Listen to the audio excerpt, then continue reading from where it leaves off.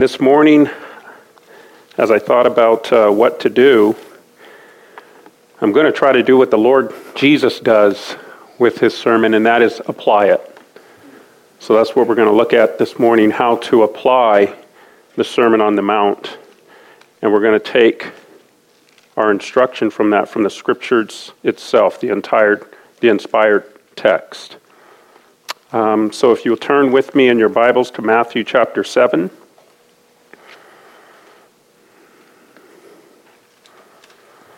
And basically the topic that we're going to be discussing, and you'll see it from the text here in a minute, is the topic of Christian obedience. We're going to try to define that this morning from this text, what it means to be obedient to the Lord. So we're going to read Matthew chapter 7, beginning at verse 24, ending at verse 29. And that's the blessing of expository preaching, right? You don't make up the topics and you don't determine, what you're really going to talk about. It's there. The preacher has to work it out through the week. What do I do with this? How do I organize it? And how do I apply it? But God gives us the content and the material. Amen? So I had to acclimate my soul to want to hear this week. Matthew chapter 7, beginning at verse 24, ending at verse 29. This is the words of our Lord Jesus Christ. Therefore, whoever hears these sayings of mine and does them, I will liken him to a wise man who built his house on a rock, or the rock. And the rains descended, the floods came, and the winds blew, and beat on that house, and it did not fall, for it was founded on the rock. But everyone who hears these sayings of mine and does not do them will be like a foolish man who built his house on the sand. And the rain descended, the floods came, and the winds blew and beat on that house, and it fell. And great was its fall. And so it was, when Jesus had ended these sayings, that the people were astonished at his teaching, for he taught them as one having authority and not as the scribes. Okay, here's how I'm going to handle this text this morning. First, I'm going to review and tie it in with our last discussion from last week, because there should be continuity, brethren, in our teaching, right? Secondly, I'm going to establish the historical context of the Sermon on the Mount. That way it won't be so personal for us. I can always just point to the nation of Israel, those sorts of things. And then lastly, we're going to apply the sermon. And I'm going to give you 5 principles for how to build your life on the solid rock of God's Word. And let me just say this before we begin. I believe that the rock in this text is not a reference to being a Christian or being built so much upon Christ as it is you and I obeying the Word of God. Make sense? Okay, I don't want to spend time getting into that this morning. I know some scholars believe the rock is a reference to Jesus, and they'll preach a sermon on how to come to Christ, an evangelistic sermon, and so on and so forth, and that's good, but I think it misses the point of what Jesus is doing in closing out the Sermon on the Mount. So if you track with me, Jesus just got through preaching the sermon, right? This and all these things, and he's saying, now look, those of you who hear these sayings of mine and put it into practice, I will liken you to those who build their house on a rock. Get it? And those of you who've just heard these sayings of mine and don't put it into practice, I will liken you unto those who build their foundations on what? Sand. You see the point? So we have to be very careful that we don't misapply the text, right? Because of ideas that can float around sometimes just in evangelical circles and so on and so forth. So I'm going to try to apply the text the way the Lord Jesus is. Let's pray and ask for God's help. God, we thank you for your word. And we thank you that it is your very breath. It is your heart, your mind. And as we meditate upon it, Lord, we know that you are with us through your word. We know that your word is the essence of who you are. And we know it's not limited, Lord, to the pages in this book, which we call the Bible. We know that the Word was made flesh in the history of humanity and became one of us and dwelt amongst sinners and gave him his life that we might have life. And we thank you that your Word is living and it cuts and it heals, it reproves and rebukes, but it edifies and strengthens. And God, you have ordained these things to be our portion as your people. And so we ask, we sit at your feet this morning, praying that you would come and refresh us in your word, Lord God. Feed our hungry souls, God. Equip us for what we will face this week, the challenges you will bring our way. Build us up in the most holy faith, Lord God. Help us to see Jesus Christ for who he truly is, and help us to have sweet communion with you through your word, we ask. And God, I pray that you would help me to be faithful to your word, that your people might truly grow and be edified. And we ask it all for your glory. Amen. All right, so the first thing I want to do is I want to review and kind of tie in our talk with what we discussed last week. And last week I mentioned three dangers that the nation of Israel fell into and allowed themselves to fall into that led to their apostasy as a nation. And you guys keep in mind, historically, this is why the nation of Israel crucified their Messiah. Okay, I know there's heaven's vantage point as to why the nation of Israel crucified their Messiah, and that's God's eternal decree, right? That God from eternity past had already worked these things out, but we're not, the scriptures don't come to us from heaven's vantage point all the time. It meets us where we are. Jesus Christ worked all this out in history. All right? And so from our vantage point, excuse me, the nation of Israel became apostate because they allowed themselves to fall into three things that the Lord Jesus Christ highlights in the Sermon on the Mountain all throughout. You'll see this all throughout the Old Testament as well. The first thing we talked about was nominalism. Israel allowed themselves to do things in name only. Their faith had no impact upon their hearts, and they worshipped externals. And Jesus said it this way, and you'll see this all throughout the Gospels as well. These people worship me with their lips, but their hearts are far from me, for in vain they worship me, teaching as doctrine, what? Traditions, the commandments of men. Do you understand? And see, that's what any people who once know the truth and begin to deviate from God's word, these are the steps. This is what happens. Our religion stays very external. We don't want to talk about the heart stuff. We don't want our hearts dealt with, and so on and so forth. But God has designed his word to do that. I, the Lord, search the heart. I try the reins, says the Lord God, the true and living God. Right? And we as God's people humbly accept that and receive it. The second thing that the nation of Israel fell into, and I proved all these things from the scriptures themselves last week, was mere hearing. Israel idolized, preaching and hearing the word of God. And they refused to be doers of the word. Ezekiel 33 and all throughout your Old Testament, you'll see this. Okay? This is why God sent the prophets. All right? Prophet number 1, all the way down to prophet 28, or how many ever prophets he sent. God sent them to the nation to show them, hey, look, you're deviating from my word. Right? And the prophets were to call them back. And this is how you need to understand prophecy. And God told them that before it happened. You guys get it? The whole point of prophesying it? To highlight God's merciful, gracious character. I'm going to send you a prophet, and he's going to tell you what the future is going to be if you don't repent and change your ways. And so the prophets came to prophesy that. All right? In that sense, they told the future, so that the people would have ample warning to repent and trust God for his mercy and grace again as a nation. Okay, you see the gospel in that, by the way? Okay, so that's the theme of The Old Covenant, you'll see that there if you read it through this lens.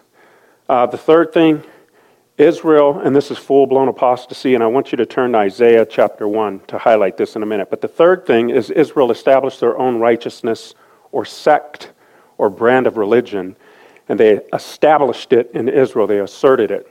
And we know it today as Phariseeism or Judaism. Okay? Judaism.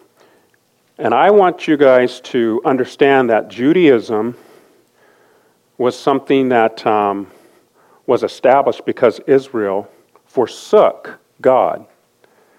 So your understanding of apostasy, meaning to once be faithful and to know the truth, and then to turn from that, okay, your understanding of apostasy shouldn't start in the first century. You guys tracking with me?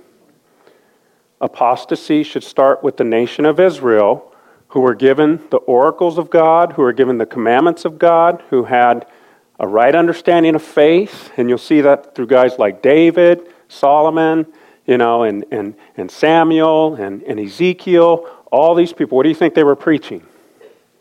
What do you think they knew? You think they had it wrong on how a person gets right with God as prophets? Of course they didn't. You understand? Israel didn't want that. Israel lost sight of that. Okay? Isaiah chapter 1. Isaiah chapter 1. I'm just going to use this as a launch this morning.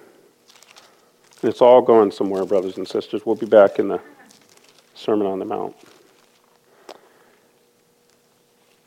So Isaiah says this. First of all, let's read the heading here. The vision of Isaiah, the son of Amos, which he saw concerning Judah and Jerusalem in the days of Uzziah, Jotham, Ahaz, and Hezekiah, kings of Judah. So that heading lets you know who the prophet, who God sent the prophet to, which kings and the generation, right? And it was something that Isaiah was to foretell. And these kings, their responsibility was to let the nation of Israel know, hey, this is the word of God. They were under a theocracy, right? Everything came through the prophets. Everything came through to God through the prophets. The prophets will go to the kings, and the prophets were commissioned to bring the word of God to the kings, and the kings were to lead the nation according to God's word or their own carnal biases, opinions, and political whatever, right? You understand? So Isaiah was commissioned to go to these kings, and he was to do so because God had decreed that the nation of Israel would go into captivity if they didn't repent. And they would be overrun by their enemies. Okay? And he opens his preaching with this. Hear, O heavens, and give ear, O earth, for the Lord has spoken. I have nourished and brought up children, and they have rebelled against me. The ox knows its owner, and the donkey its master's crib, but Israel does not know. My people do not consider. So what Isaiah is saying is he's painting a picture here, is I've brought you up and I nurtured you like children, Israel. And a donkey knows its crib, and ox knows its master, but Israel no longer knows me. You guys get the picture so far? This is how the book begins, by the way. How do you like those apples? Right? If it's beginning this way, and we got, 50-something chapters in here? Woo! He says, verse 4, Alas, sinful nation. Wow. A people laden with iniquity, a brood of evildoers, children who are corrupters. Here's apostasy. They have forsaken the Lord. Stop. Don't just overlook that. What does that mean? It means, it implies Israel was once what? Right with God, knew the truth, faithful, had good preachers. You understand? and they forsook it. You understand? That's how you need to read the Old Covenant, brothers and sisters. All right? They have provoked to anger the Holy One of Israel. They have turned away backward. Why should you be stricken again? You will revolt more and more. And stricken means, why should I chastise you one more time? You will just rebel against it. And he's going to explain to the nation why. Because they allowed themselves to become hard and dull of hearing. And they didn't want to hear it anymore. And when we don't want to hear it anymore, what do? We start to backbite. We start to get aggressive. And we start to say, don't tell me about that anymore. Right? That's how the nation of Israel became callous and cold towards the word of God and the prophets. He says, verse 6, watch the condition he paints here. Verse 5, why should you be stricken again? You will revolt more and more. The whole head is sick and the whole heart faints. This is speaking about the nation. From the sole of the foot even to the head. There is no soundness in it, but wounds and bruises and putrefying sores. They have not been closed or bound up or soothed with ointment. You guys get the picture here? It's like something that's sick, right? And the doctor comes in and says, you know what? I don't think we can save it. You understand? The whole head, from the head to the foot, is sick. And it's got these sores on it and everything. We're probably going to have to what? Just make it very comfortable for them. Because there's nothing we can what? Do.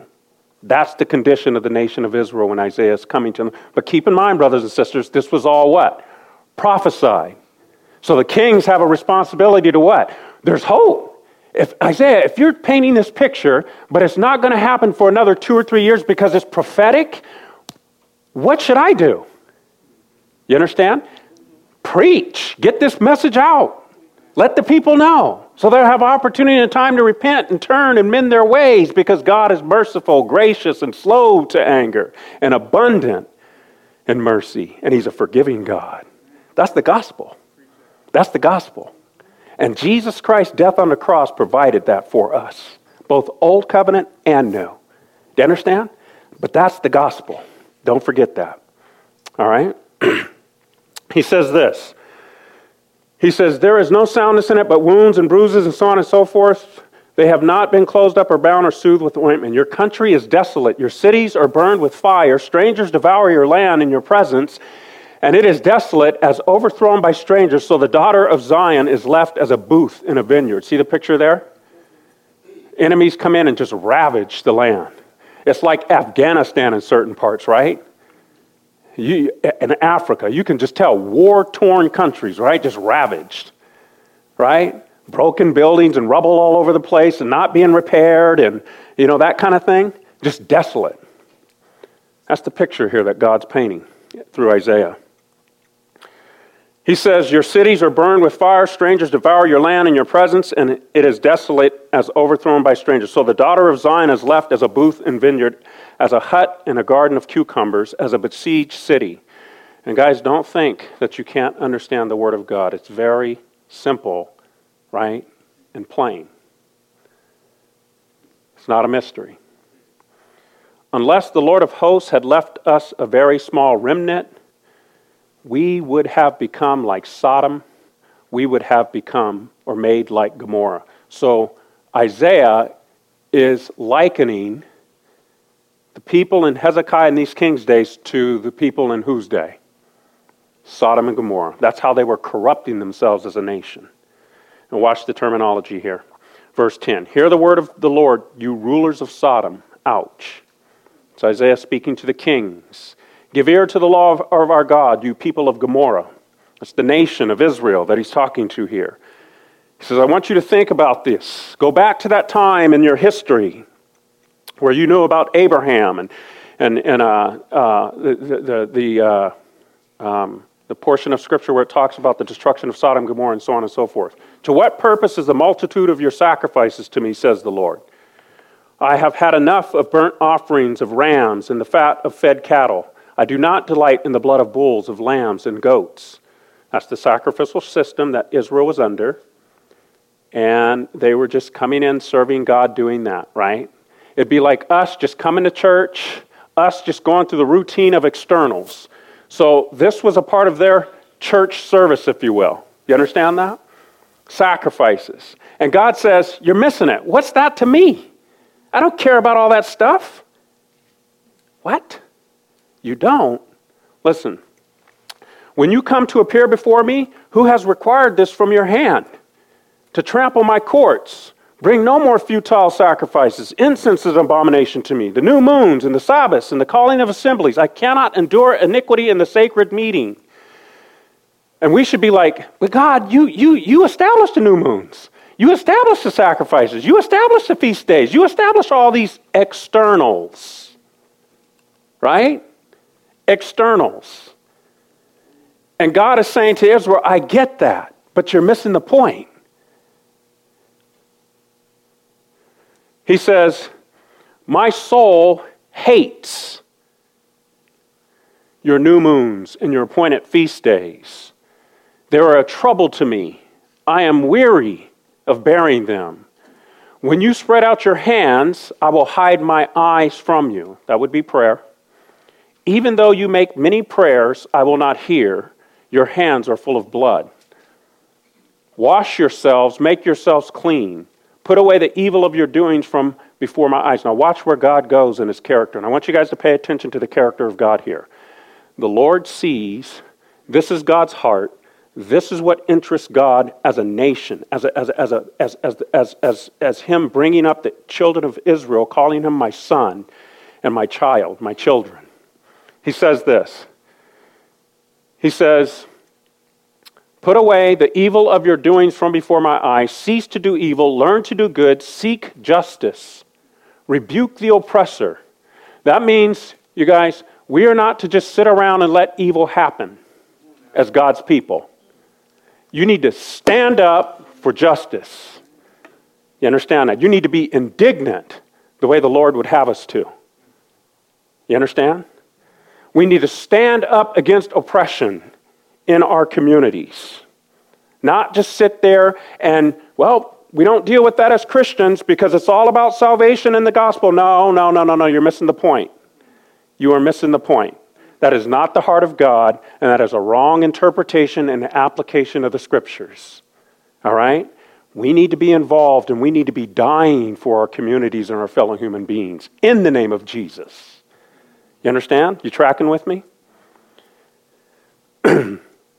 He says, learn to do good, seek justice, rebuke the oppressor, defend the fatherless, plead for the widow. And that's not figurative language, brothers and sisters. That's the truth. That's God's people. That's what they do. Right? James puts it this way. True and undefiled religion is to do what? Care for the fatherless and the widows and the poor and needy. You understand? See Old Covenant and New Covenant? Come now and let us reason together, says the Lord. Though your sins are like scarlet, and he just named them, they shall be white as wool. Here's the gospel, snow. Though they are red like crimson, they shall be as wool, if you are willing, and what? That takes us back to Matthew chapter 7. Hold on a minute before we go back. If you are willing and obedient, you shall eat the good of the land, but if you refuse and rebel, you shall be devoured by the sword, for the mouth of the Lord has spoken it. Okay? So Isaiah sets the tone for the nation of Israel, and the nation of Israel had left off keeping the commandments of God. The kings were greedy and serving themselves and not the people. You know, sort of like a King Saul in Saul's day, and then God found a man after his own heart in David. Okay, and so the prophets and the kings were to work together to bring the people back to God and his character and what God wants and desires for any nation, not just the nation of Israel. Okay? So, and then last time we looked at Isaiah 29, you don't have to turn there, and then you can read Isaiah 58 if you want. And you'll see the whole theme of the book has to do with drawing people back to God, and in the midst of that, God highlighting the gospel. And this is where Isaiah 53 comes in, and the servant that's going to sacrifice, for God's people, and so on and so forth.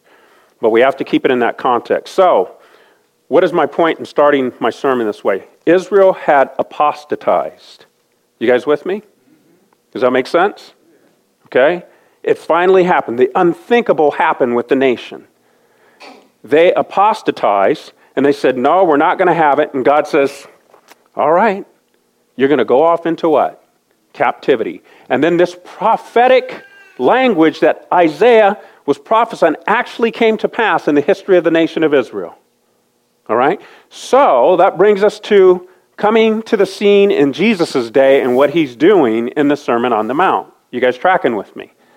Now, why in the world would Jesus have to preach such a scathing sermon? Because Israel was apostate. Israel had already set up false religion. Israel had already sought and taught people to approach God on the basis of works and not by faith in Christ. He wasn't known as the Christ, but Messiah. We'll just call him Messiah, right? You understand? And so in Matthew chapter 7, Jesus opens the Sermon on the Mount, and that's why he says in verse 20, he says, 5:20, for I say to you, unless your righteousness exceeds that, the righteousness of the scribes and Pharisees, you ain't getting into heaven. It's that simple. They got it wrong. They're deceiving you as a people. Get it? And then he begins to correct the teaching of the scribes and Pharisees, and that's what we preach now.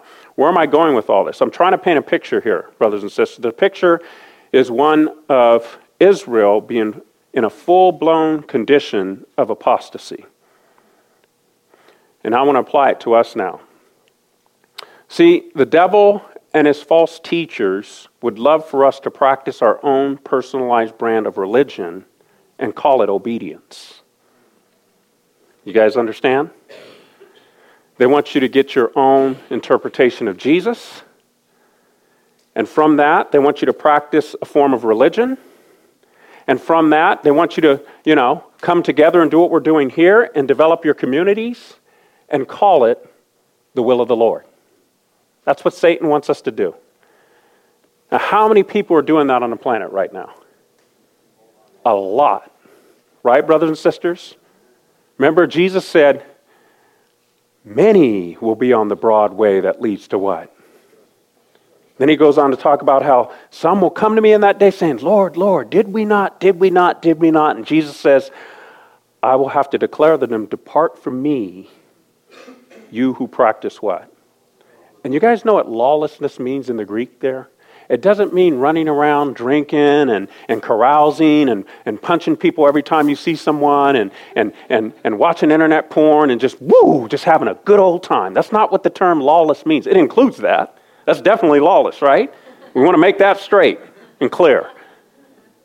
But the term lawless actually means to do your own thing. You understand? It means to make up one's own religion. Get it? And call it obedience, call it I'm serving Jesus, you call it what you will. And God says that's still lawlessness because you're not really serving who? Me. You're not really obedient to me. You see the picture there in Matthew chapter 7? Okay, turn back there. That's why Jesus ends the Sermon on the Mount the way he does. He's going to define just exactly in no uncertain terms what true obedience to the Lord is. This is the whole point of the parable of building your house on the solid rock of God's word. And not the tradition and the whims of false teachers, i.e. who in our historical context? The Pharisees. Excuse me. And keep in mind, guys, the Pharisees were the religious scholars of the day. Do you understand that? Don't be deceived. Don't think that stuff doesn't happen in our day. You guys tracking with me? Scholars that claim to know the word, that are teaching you, that you're hearing constantly, whether it be on the media, whether it be in books you're reading, whether it be people you're talking to, okay, and you are getting teaching regularly, and you got to work that out. You got to determine whether that's God's word, and you're building on the rock, or whether it's human tradition and the doctrines and commandments of men, and it's not really the word of God, but yet it claims that it's what? Okay? We are no different than the children of Israel in that sense. You guys get that, right? Okay, I'm just going to pick on one of them that I think is false, Catholicism. Okay? See, I think Catholicism builds its theology on sand. No offense if you're a Catholic here. We just got to call a spade, right? And because it builds its theology on sand, okay, and propagates that, and you hear that, we should be worshiping Mary because she's a co-redemptrix, right? Now you tell me, is that built upon this? Or is it built upon guys who study this and come up with their own doctrine's interpretation of this and built their theology just like the Pharisees were doing, right? They had their commentaries and, this is what they taught the people. And it kept the people from actually studying what? This. You understand? Because you and I, we're so busy in our lives and we got so much going on and we trust these men, right? That we'll allow them to teach us.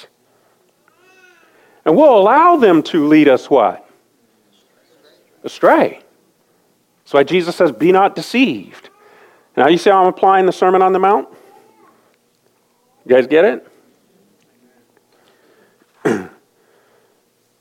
You and I have Jesus' word here on how to avoid Broadway Christianity. Jesus, in no uncertain terms, is going to tell us how to enter in at the straight gate. And you guys know what the simple answer is this. Obey his word. Hear and obey his word. And I want to close out this talk this morning with 5 things that we need to do to avoid Broadway Christianity. And I wish I can spend more time on these last points that I've been discussing over the last 3 to 4 weeks, but I'm not getting a whole week to prepare my sermons, brothers and sisters. I'm just getting 2 days at the most, if that. All right, and that's not enough time to marinate and think through the issues and get your Bible verses and really have something to bring, right? I feel like I'm failing you guys big time. So here we go. An acid test or proof that you and I can know that we are on the narrow path is this. It's obedience to the Word of God. It's that simple. All right? And I'm convinced in order for churches to avoid falling into the same self-deception as the nation of Israel and the snare of false teachers and the devil's minions, we as God people must be committed to hearing and obeying God's Word. You guys understand? That has to be our motto above all else. Not our traditions, brothers and sisters. And you guys know what I mean by traditions, right?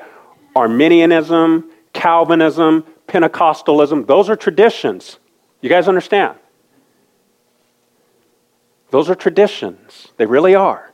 They're interpretations derived from the Word. They're theological constructs that have been set up of men, scholars, through the history and quarters of time that pass down these teaching, and all of them think that they're rooted in history all the way down, just like the Pharisees thought they were rooted in Abraham all the way down, and Jesus said, you missed it, you missed it, you missed it. It wasn't about me. You thought it was, but it wasn't. You understand? So he's given his disciples an antidote to that, how to avoid that. So, principle number 1, you ready for this? Y'all ready for this? You must be a Christian. You must be born again. Now, I know that sounds very simplistic, but the devil, you guys, is going to try to twist that and destroy that over and over again. You guys realize that, right? He wants us to take it for granted. He wants us to think, you know what? As long as they say they're Christian, bring them in. We've heard it all, we've fought it all, and we're tired of judging and all this. No. Make sure you're a Christian. Don't take that for granted. You understand? Make sure you are a genuine believer. Make sure you understand what it means to get right with God. Don't jump over that. Don't let others teach you. Know what the Scriptures teach on that subject. Have it down. Cry out to God that He would bring you clarity if you're not sure about that. Because He will. He's faithful. And He will lead and guide you if you humbly trust Him. But make sure you're a Christian. Now, why do I say that in terms of building our lives on the solid rock of God's Word? Because, see, in order for you and I to have an appetite for God's, or in order for you and I to love and obey God's Word, we have to have an appetite for it. You understand that? It doesn't come natural to us, brothers and sisters, right? How many of you naturally want to be in the Word of God? Just me? Gotcha, didn't I?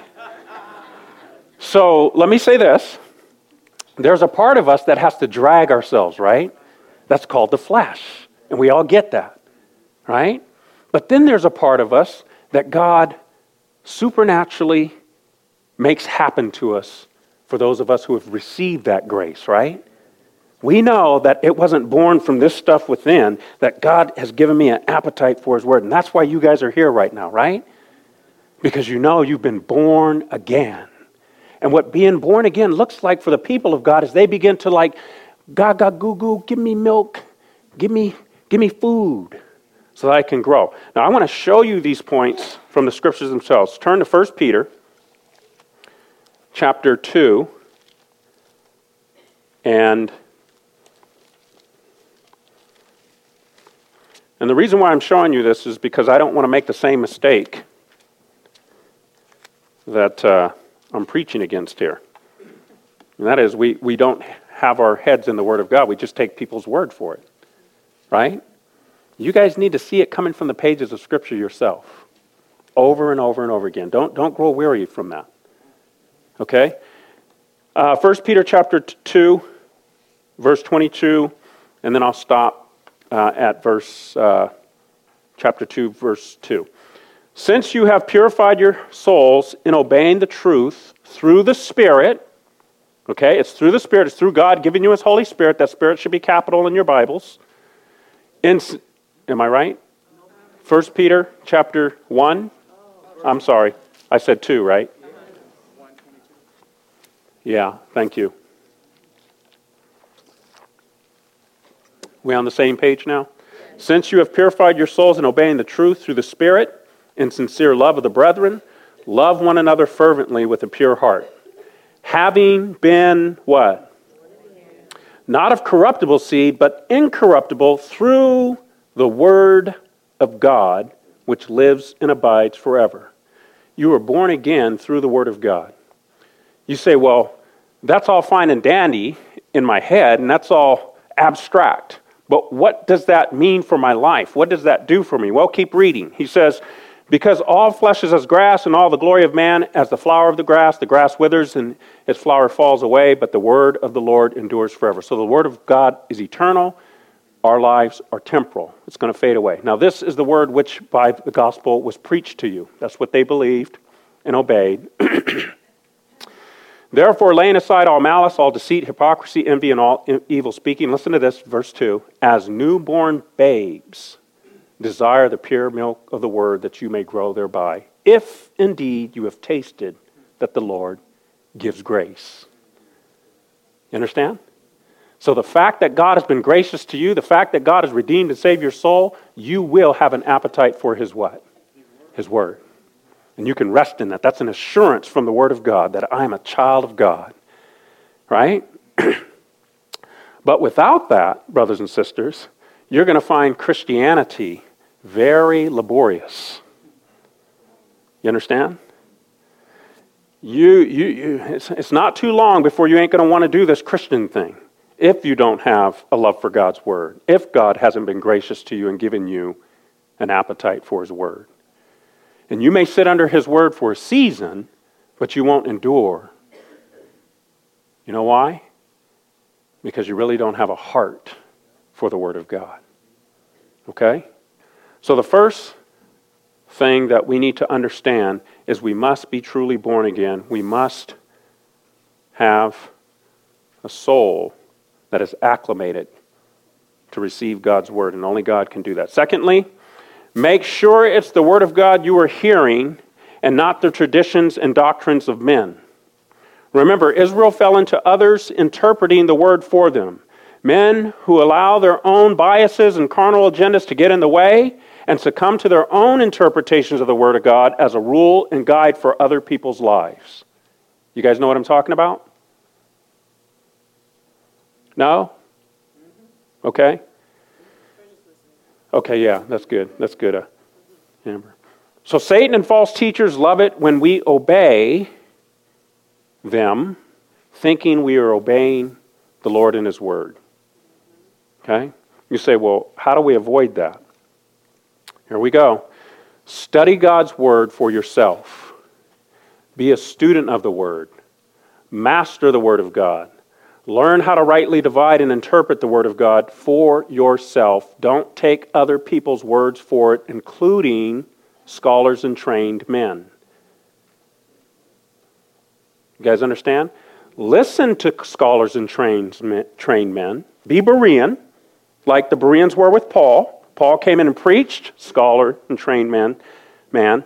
And the Bereans searched the Scriptures daily to see if those things were what? So. They sought it for themselves.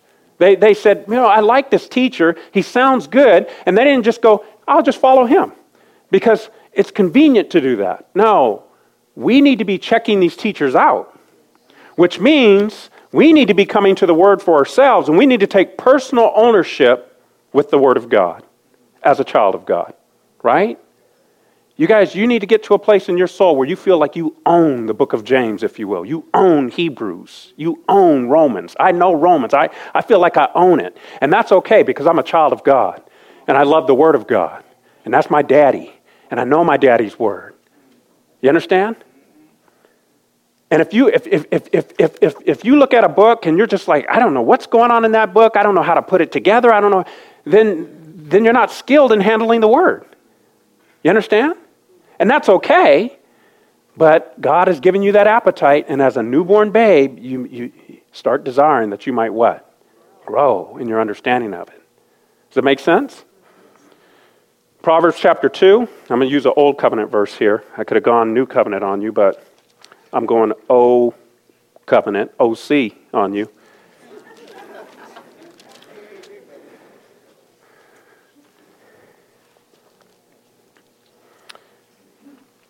This is Solomon talking to his children primarily. I believe the context here is Solomon is he's imparting wisdom to his son who's going to be next on the throne. And you guys know who that was, right? Rehoboam. And he's given his son counsel on what he needs to do to be a godly king like Solomon was. He says this.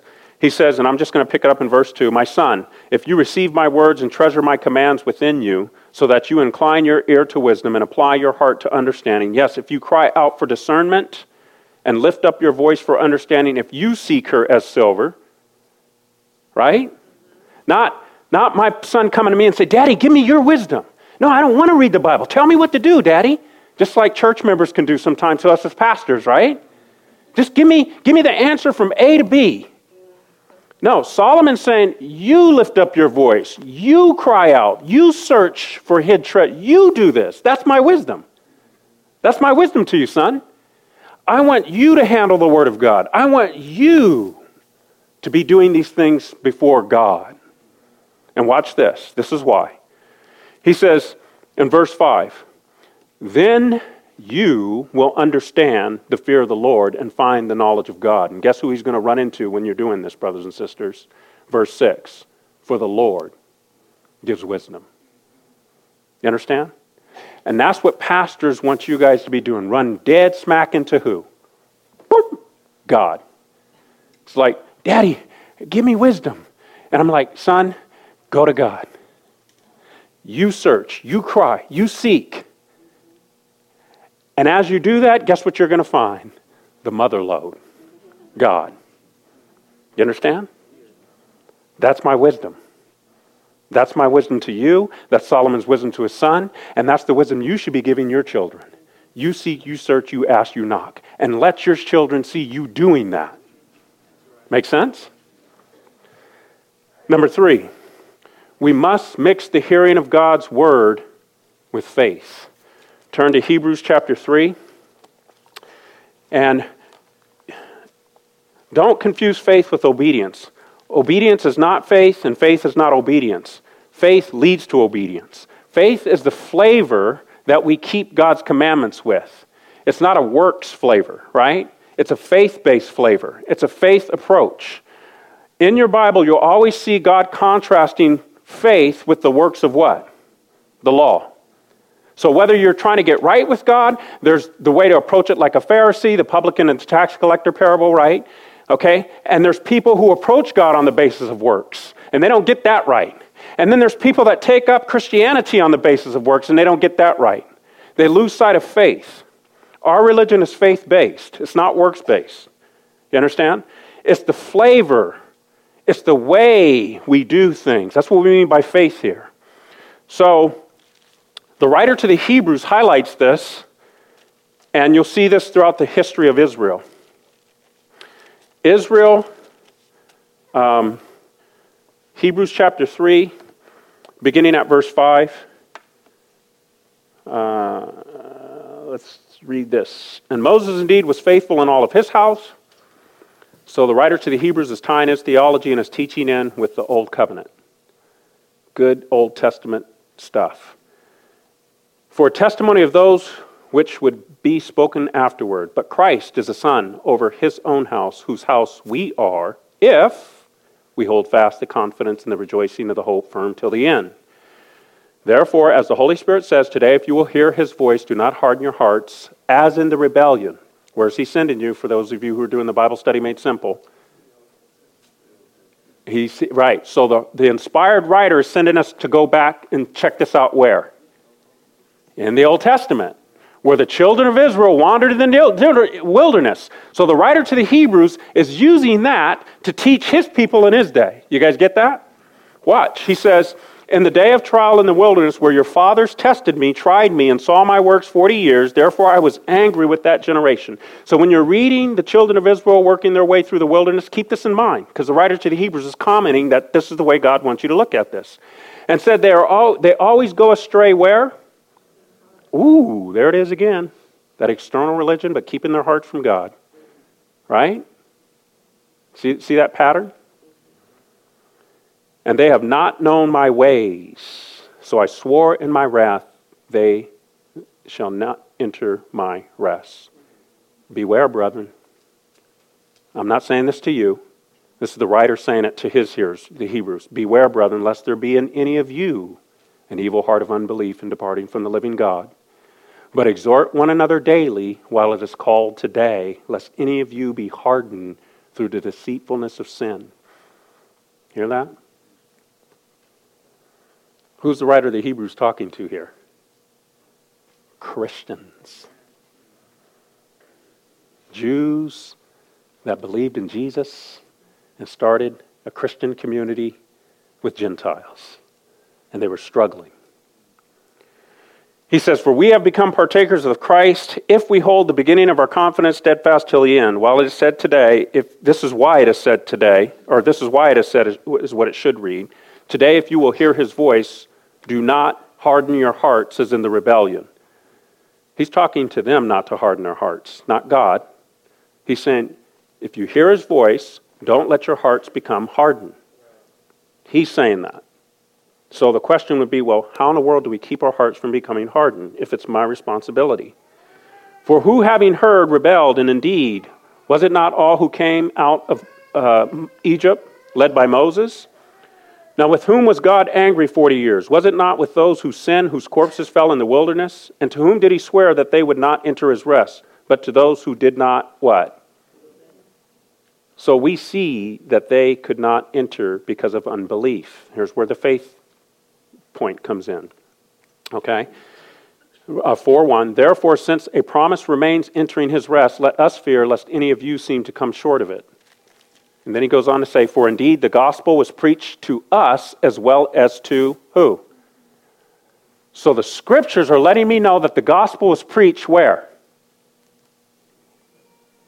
To the children of Israel in the wilderness under the old covenant. Right? Is that fair? The gospel was preached to us as well as to them. Well, what in the world did the gospel look like? Because I don't hear anything about Christ and forgiveness of sins and death, burial, and resurrection and all that stuff. So where was the gospel preached and what did it look like and sound like? Right? Because some people tell me that the gospel always has to include Jesus, death, burial, and resurrection all the time without exception. If that's the case, then what is he talking about? Right? See, we got to be discerning, brothers and sisters. We got to deal with the scriptures themselves to form our theology and how we interpret the Bible. He says, "For the gospel was preached to us as well as to them, but the word which they heard did not profit them, not being mixed with faith in those who heard it." You understand? There's some people who hear the word of God, you guys, that don't mix it with faith. They love their works. They love their system of trusting themselves. They don't want to make themselves vulnerable. They're not humble. They take the commands of God, they take religion, and they do it in their own strength. Follow me? Now, you can just say, they're not born again, but it's not just that simple. Abraham and Sarah tried to make God's promise that he would be the heir of children by what? By their own strength at first, right? So we don't want to do this. Well, the people of faith are all saved, and those who are not, they're all unconverted. That's bad interpretation and application of the Word of God. That needs to be corrected in your thinking. Abraham and Sarah tried to make the promise happen in their own strength, not faith, and then God had to reprove them. And they had struggles for a while, and then they began to realize, we're not operating by faith. We're not trusting God. We're relying upon our own strength. We're relying upon ourselves. And then they began to realize, that's the flesh. And the promises are not attained by what? Our flesh. It's through the Spirit that we wait. It's through the Spirit that we believe. It's through the Spirit that we depend and trust and rely. That's faith. Make sense, brothers and sisters? See, faith is a lifestyle of you and I as God's people putting our hope and confidence in His promises. In His promises. Not by you and I trying to, make our lives better and see how good we can get it down here. And I mean, even in a Christian, practical, theological sense.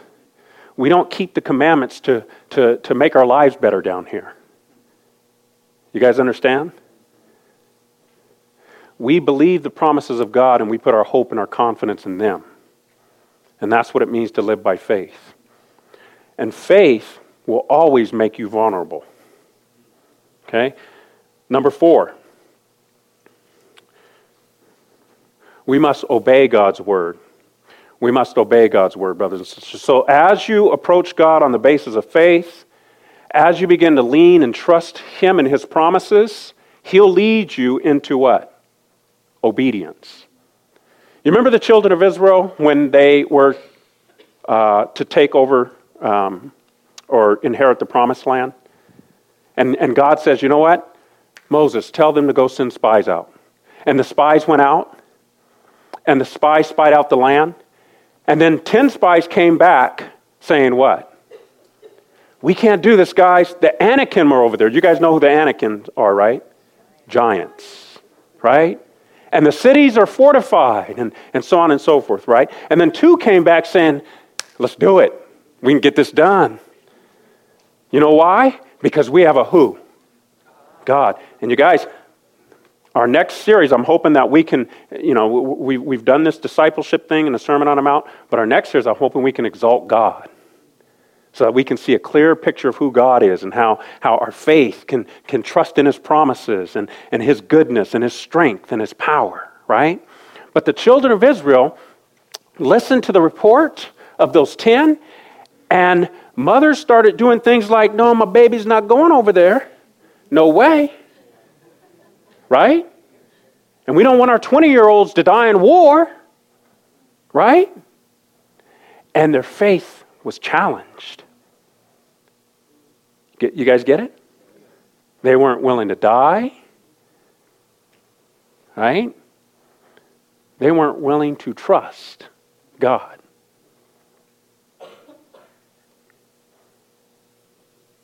And they wound up disobeying God. And their carcasses did what? Fell in the wilderness. That's what Hebrews is talking about, Hebrews chapter, because of unbelief. See how it works? See the point? It's no different for you and I. See, we've had to trust God to get us a new pastor, right? And all kinds of things come up. But we're here. Why? Why, brethren? Because God brought us here. We've been trusting Him and His promises to provide for us and to keep us in the way. You understand? And our job is to continue to help you guys navigate between your own strength and the promises of God, so your hope and your confidence will be in God all the way to heaven, the path to paradise. It's difficult, but we have a mighty God, don't we? An all-powerful God, an all-seeing God, an all-wise God, right? And then last but not least, and I wanted you guys to turn to James chapter 1, 21 through 25 to see, you don't have to turn there. We're just going to close this out.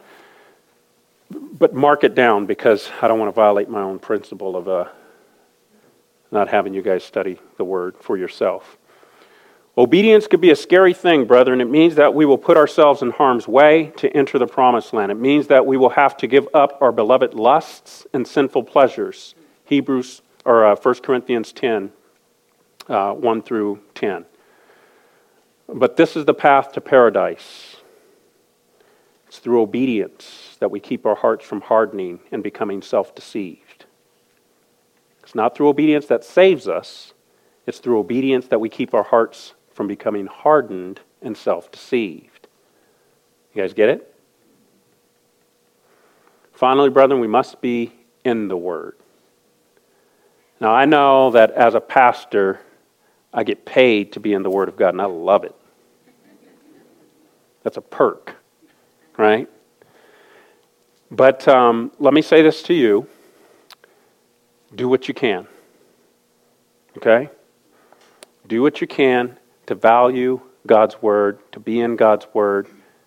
Love God's Word, guys. Please. All right? Don't allow the devil to rob you of the value of this book. Okay? And let me give you some, just some things that I would recommend that you do, that I did for years. You know, if you can't actually get in the Word yourself, and I think you guys can. I think you guys can set aside time to do that. But listen to good preaching, all right, on a regular basis. Read good books that are centered around the Word of God, and do that in a discerning fashion, brothers and sisters. So just so that you know, I'm not anti-book, and I'm not anti-preaching. You know, we're just all Bible-believing, and we just take our Bibles and believe our Bibles for ourselves, and we don't listen to anybody. That's pride. Okay?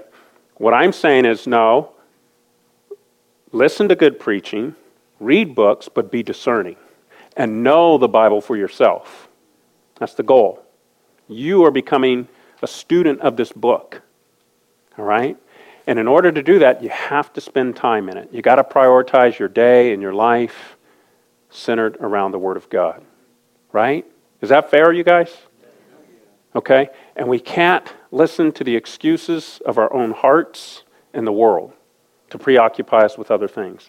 We must continue to drag the flesh. Sit down while I listen to God's Word and stay there. Stop moving. And then we sit and we listen, right? And then when the flesh goes, now can we go play? You know, we just go. Right? But don't let your flesh keep you from God's Word. You master the flesh. Right? Out of love for your Lord. And allow God to preserve you as you follow His path to paradise. It's through obedience, brothers and sisters, that we triumph. Okay, mark that down. And don't let anyone tell you otherwise. The obedience of faith is what the Scriptures call it. Amen? All right, let's pray. God, we thank you for providing all of our needs in Christ. And Lord, we know that unless we depend upon you in and through all of these things, we will fail. And so I just pray for us here at EGBC that you would continue to keep us, to guide us, and to love us, Lord, as we serve you and as we trust you and as we live for your promises. And we ask it all for your glory. Amen.